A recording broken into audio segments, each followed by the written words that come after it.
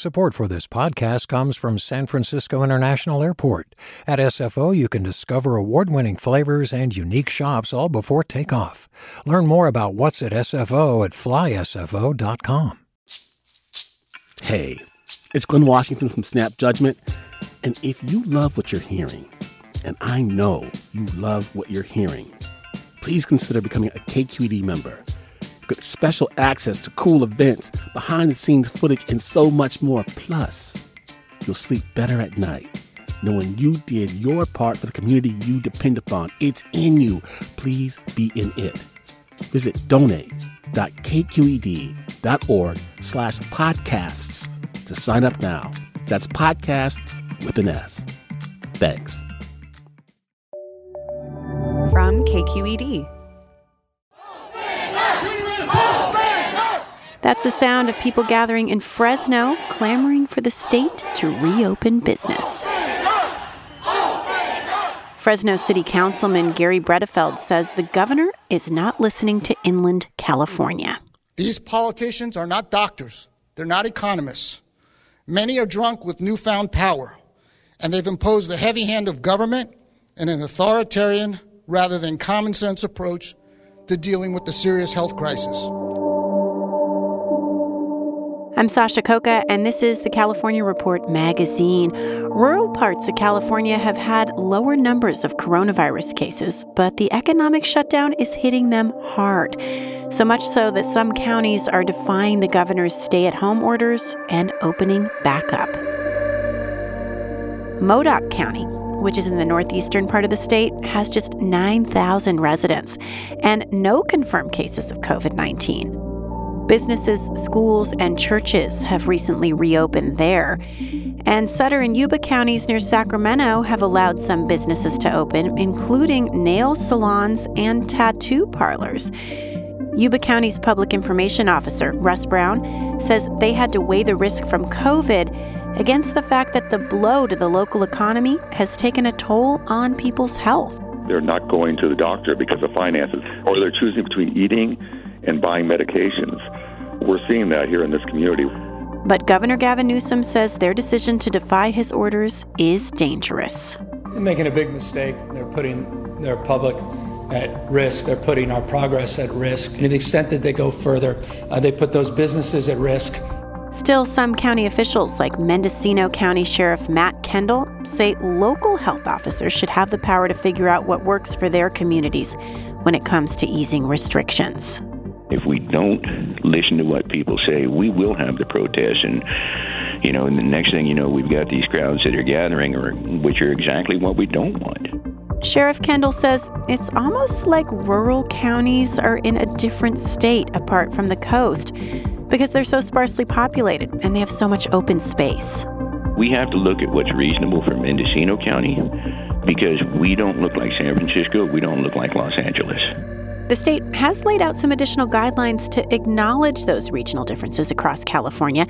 Counties are going to have to meet certain criteria when it comes to testing and infection rates if they want to open up more.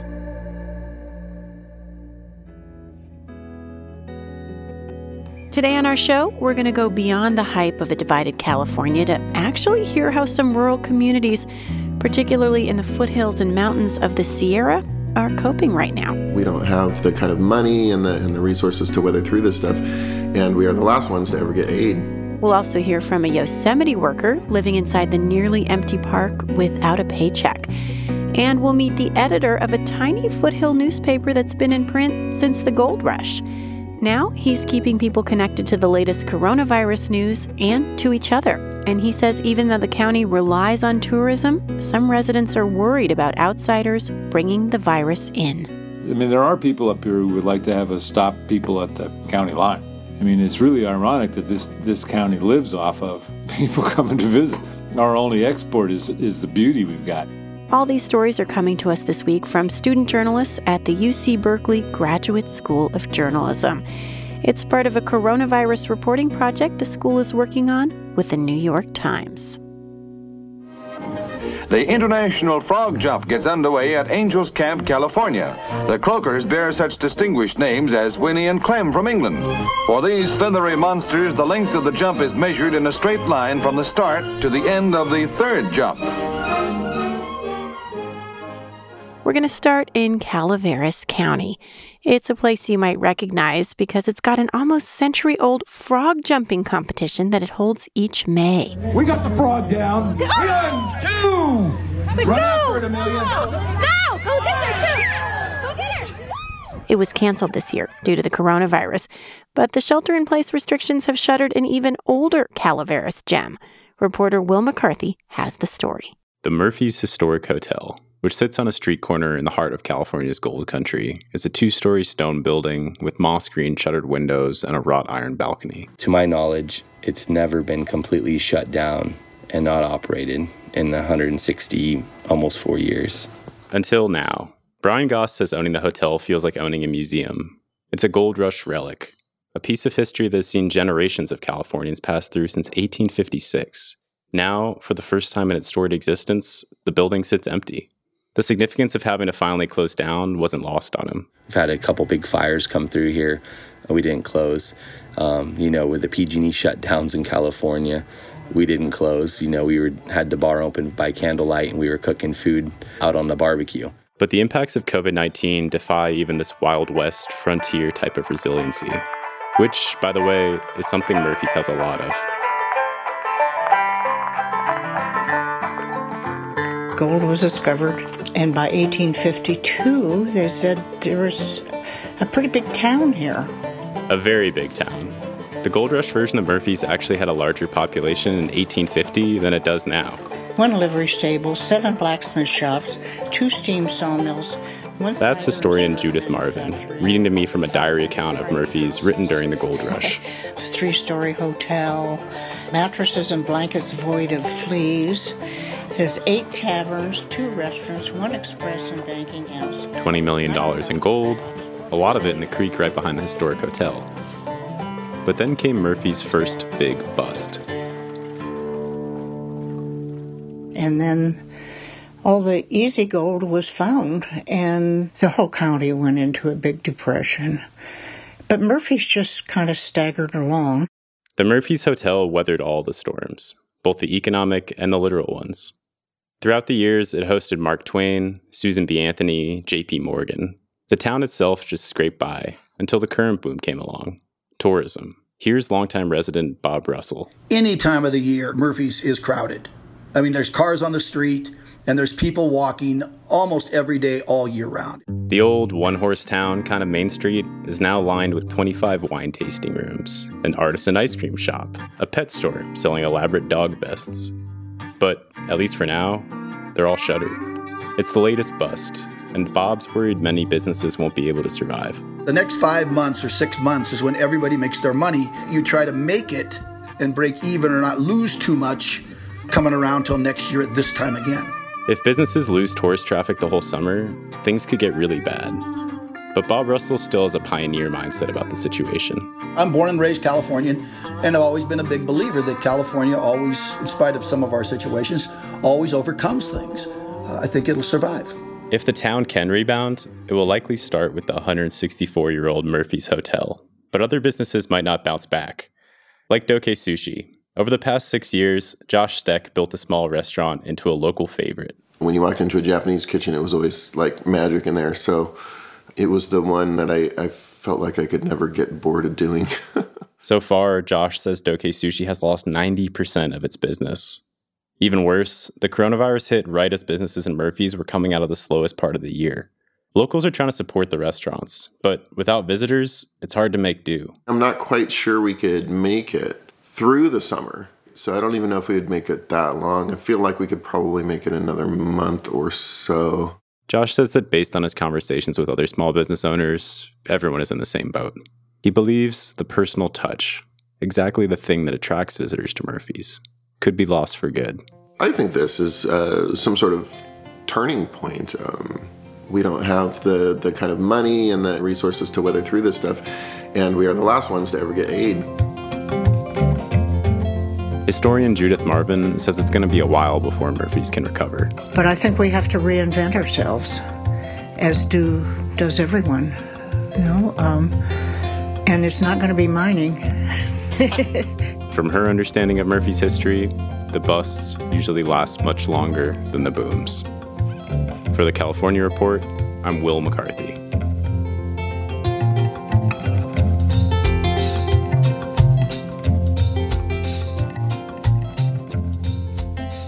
Now we're going to head to western Sierra County to the small town of Downieville. It's home to California's longest-running weekly newspaper, the Mountain Messenger, which started printing back in 1853. The paper is pretty legendary in these parts. It's got a Mark Twain connection, too. He was once a contributor. Now, earlier this year, the paper's ink almost dried up until a new owner stepped in to keep the presses running.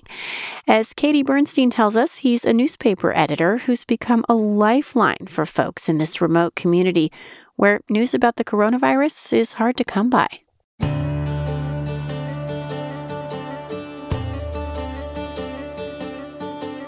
Downieville is an old mining town of about 300 people. It's surrounded by forest in a canyon, and it sits at the fork of two rivers. The population is older, there's no hospital for miles, and the internet service is spotty. The town itself is like a time capsule. The newsroom of the Mountain Messenger sits on the second floor of an old mud and rock building, with a veranda overlooking Main Street. The paper's new owner, Carl Butts, says a newspaper helps to keep a community thriving. If you don't have a newspaper, your identity goes away. People can't, they don't know what other people are doing. It isolates you to not have some common ground that everybody knows about. Carl says part of what he's doing at the Mountain Messenger is what he calls scrapbook journalism. People want to see photographs of themselves, of people they know in the paper. As editor, he covers county board meetings and local poetry contests, and writes a lot about the history and culture of the town. He also dispels local rumors. Recently, Carl received a call from a man in Sierra City saying he heard the Mountain Messenger had gone digital. I was able to squelch this rumor and say that the Mountain Messenger has absolutely no plans to ever abandon newsprint. His staff is tiny. It's Carl and a part-time office manager, but he's rich in local volunteers. I'm encouraging people to send in their stories, because we shouldn't let this writing business be taken over by professionals. He's got a 6th grader who's transcribing oral histories, and a 90-year-old who's writing out parts of his memoir about the summer of '48 in Downieville. But lately, Carl's also been printing pieces on unemployment and tracking COVID-19 cases in neighboring counties.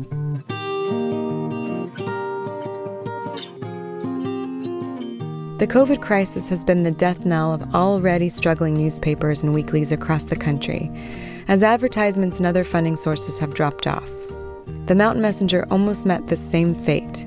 Don Russell, the paper's former owner, put the paper up for sale last year after running it for nearly 30 years. There weren't many bites, and most people thought it was the end of the paper's long streak. But Carl rescued it from certain death. Don Russell, the old editor, thought I was absolutely bonkers to even consider buying the paper. Why? You couldn't make any money on it. And I know he didn't make much money on the damn thing over the years. Carl is 71, he's tall and lanky, he chain smokes, he's got a silver front tooth, and he smiles easily. He used to work as a computer programmer and a labor economist for the state.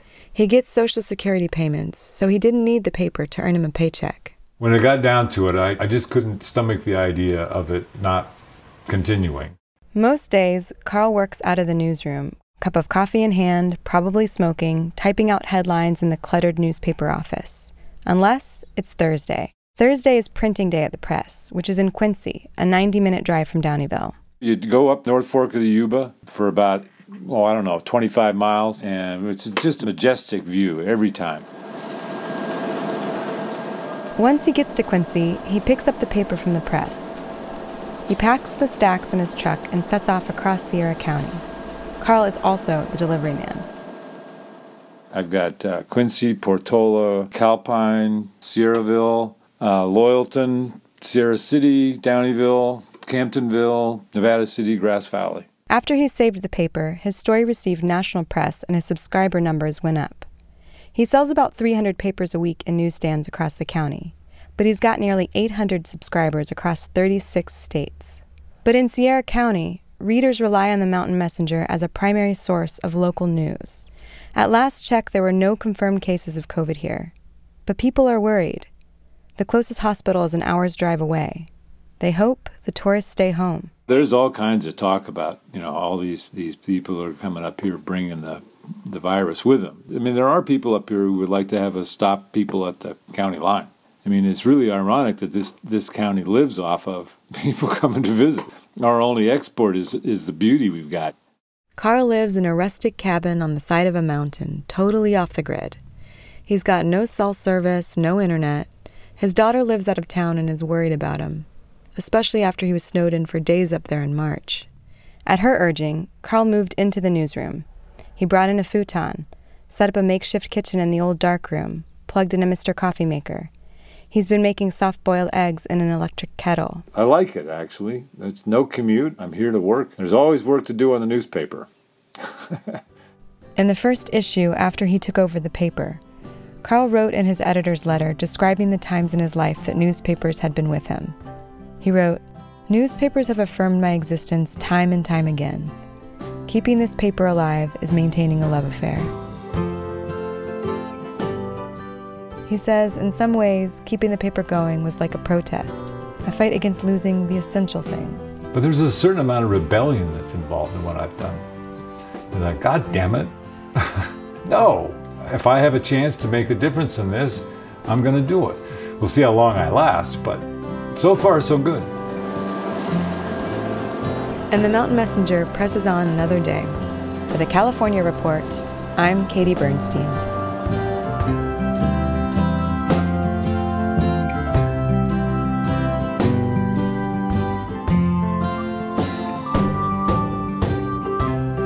You're listening to the California Report magazine. We're devoting our show this week to stories from student journalists at the UC Berkeley Graduate School of Journalism. They've been reporting on the impact of COVID-19 in Sierra, mountain, and foothill communities in California.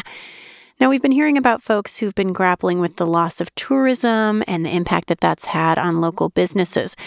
But what if you live in a place with no infrastructure, no nearby stores, and with the nearest hospital 28 miles away? Well, that's the situation for about 350 workers who are still living inside Yosemite National Park during the shutdown. When the park closed back in March, it was difficult for all the employees. But as reporter Ellie Lightfoot tells us, disabled workers are especially vulnerable. James Thompson believes the only reason he got hired to work at the tour desk at Yosemite was that he was blessed with a phone interview. You don't see my wheelchair, you don't see my dog, you don't see the fact that I've got a backpack on my back right now. The backpack where he was keeping all of his possessions because he'd been homeless for months. His $943 disability check couldn't cover his housing costs in Sacramento. You can't do it even with a roommate. You have to choose between food and rent. He wound up sleeping in a storage unit. Just threw an inflatable mattress and stuff in there. And if I really couldn't find a place to sleep for too long, I would go there and just sort of trespass to sleep. The job at Yosemite seemed like a chance to start over. The pay was $13.75 an hour, but that doubles what he received on disability. Plus, his housing is subsidized by the National Park Service. It's like, yes, sir, like full-time, please, overtime, 365 days a year, I'm your guy. I was very passionate about not starving. James is 40, and he has cerebral palsy. I'm not very well coordinated. My left hand is really slow and clumsy. I can't play guitar, even though I love rock and roll. At Yosemite, he threw himself into his job. Loved learning all about the park, especially all the weird knowledge base that a guy like me wouldn't have. He spent hours looking over the maps and soon was able to give hikers advice on trails he couldn't even access. For the first time in his life, he felt part of a community, one that really valued him. He's somebody that wants to work. He does not want to be held back by his disability. Shows up every day, didn't miss work. That's his coworker John Franz, who manned the front desk with James at Badger Pass Ski Lodge. He'll do anything for anybody. He's just a good guy. When COVID-19 hit, James had been working there for a year. On March 20th, the park closed down. He was technically working for Airmark, the company Yosemite contracts out to. Aramark workers can stay in their housing, but are not getting paid. This is tough on all employees, but especially on James. I'm growing broke fast. His situation is pretty complicated. When James started working, he was getting both a paycheck and disability benefits. But those benefits were reduced to practically nothing. Every dollar he earned took away 50 cents from his disability check. But while all his coworkers are collecting unemployment right now, James doesn't qualify. For the whole month of April, he had $300 to live on. What are you going to do about your health? What are you going to do about the lack of infrastructure and medical care and emergency services and food security? He used to rely on the free meals they served at the lodge, but with the hotels and kitchens closed, that's not an option. Aramark is giving their employees $5 vouchers for food, but that money will come out of their paychecks when they start working again, and James says it's low quality. Instead, he wheels himself a mile to the village store, priced for tourists, where a pack of chicken breasts costs $20. And cooking it up in the communal kitchen that's not adapted for a person in a wheelchair is potentially dangerous. I don't want to wear a welding mask just to make some stir fry, but that's happened. I mean, I've gotten hot grease in my eye. I've gotten like a conventional stovetop because it's up to my face. His doctor is telling him he's malnourished.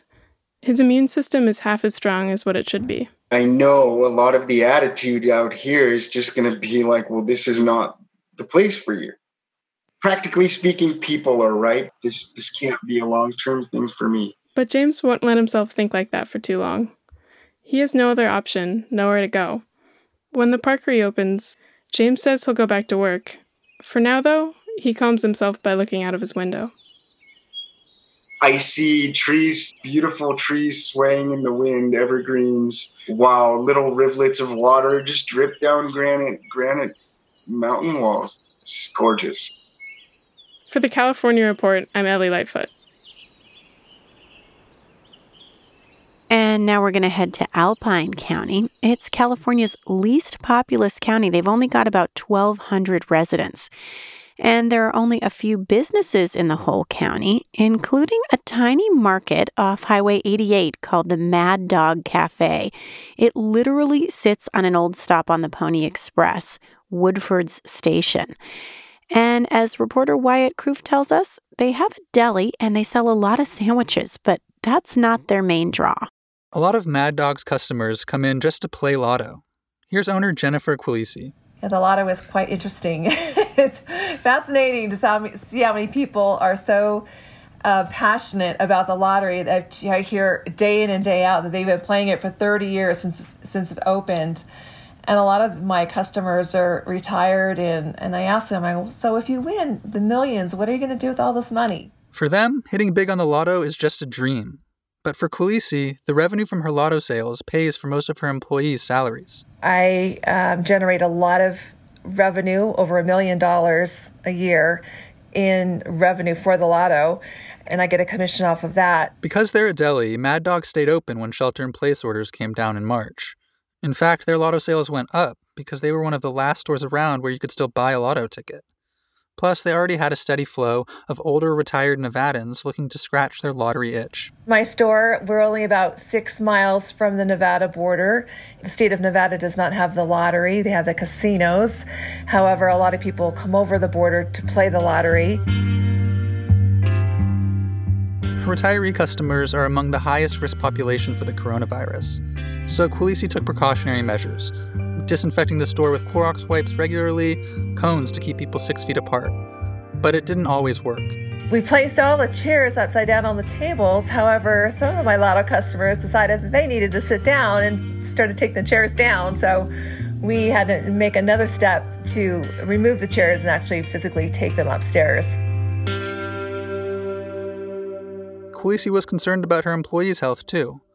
Joy Howell manages the store, and her husband Chris is a clerk. A particular guy came in, he was hacking and coughing, and, he made a comment to Joy like, well, I don't even care if I die. And Joy looked at him and says, well, I do, Alpine County's public health officer was concerned, too. He encouraged Quilisi to close Mad Dog so that lottery customers would stop making the trip from Nevada. Alpine is the only county in California with no hospital beds, so any outbreak could quickly overrun the health clinic, which is only open 2 days a week. In early April, Quilisi decided to shut down. She says her customers seemed to understand, but every time an employee would park in the lot to check on the store, more cars would pull up with people asking if they were open again. I thought, if this goes longer than a month that I have to close, then I'm going to be hurting and I may actually have to close my business for good. So far, only one resident in Alpine County has tested positive for COVID-19, and that person has recovered. So Quilisi got the go-ahead from the county public health officer to slowly reopen over the last week, with health precautions like tape to keep people apart and plexiglass separating customers and employees. She thinks this will be the new normal for a while. So I'm going to leave the tape on the floor and continually to ask people to, keep their 6-foot distance in the store. The plexiglass I will leave probably on the counter for, I'm guessing, at least a year to see how it goes. And I think everything's going to change now. Really, people are going to be mindful of what can happen and how things can change so quickly. Even though they can only come in a few at a time, Mad Dog's regulars are thrilled. The lottery sales for Monday and Tuesday, typically the slowest days, were double their average. My lotto customers are extremely happy that I'm open again. The phone has been nonstop ringing. It must have rang 100 times, which is people asking if I was open yet. So I'm sure by this weekend, business is going to be booming again, just like it was last summer. Maybe the next lucky ticket for the California Mega Millions lottery will come from Mad Dog Cafe. For the California Report, I'm Wyatt Kruth.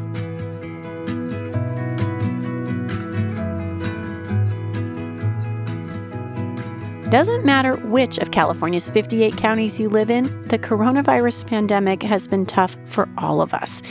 We've been asking you to call into our voicemail to let us know how you're finding joy during these tough times. Hi, my name is Jessie Greenwood. I live in Ukiah, California, and I have a whole raft of things that are keeping me happy. I'm finishing my sci-fi novel and working on a comic strip. I'm getting more yard work done than I ever thought possible. Dancing a little bit and listening to all kinds of music and learning how to play Stairway to Heaven on an ukulele.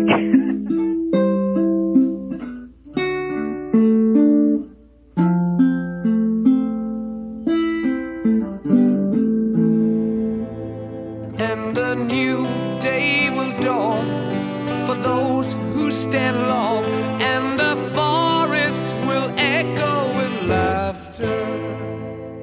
What about you? What are you doing to find joy right now? We'd love to know. Leave us a voicemail at 415-636-9801. That's 415-636-9801, and we might air it on our show in the coming weeks. And that's the California Report magazine for this week. Our show is a production of KQED Public Radio in San Francisco. Victoria Maleon is our senior editor, Amanda Font is our director, and Rob Spate is our technical producer. We had additional engineering from Seal Muller. Our team also includes Ariella Markowitz, Kate Wolf, and Alex Hall. Special thanks this week to Ethan Lindsay and Anna Sussman for sharing their student stories from the UC Berkeley Graduate School of Journalism. Also thanks to the Ledger-Dispatch in Jackson and to Jacob Job at the Sound and Light Ecology Project. I'm Sasha Coca. Thanks so much for listening. This is the California Report magazine. Your state, your stories. Support for the California Report comes from the James Irvine Foundation, committed to a California where all low-income workers have the power to advance economically. Learn more at irvine.org. Eric and Wendy Schmidt, whose Fund for Strategic Innovation supports transformative ideas that benefit humanity while protecting the natural world, recognizing through science the interdependence of all living systems. And Hint, fruit-infused water in over 25 flavors like watermelon, pineapple, and blackberry. No sweeteners, no calories, in stores or delivered from drinkhint.com. Hi there, I'm Randa Abdel Fattah from Throughline. If you're listening to this podcast, you know that KQED produces exceptional storytelling that keeps you informed, inspired, and entertained. Their podcasts cover issues from your neighborhood to the entire country and everything in between. Support this work today. You can help us continue to bring quality podcasts to your ears. Just head to donate.kqed.org/podcast. That's donate.kqed.org/podcast.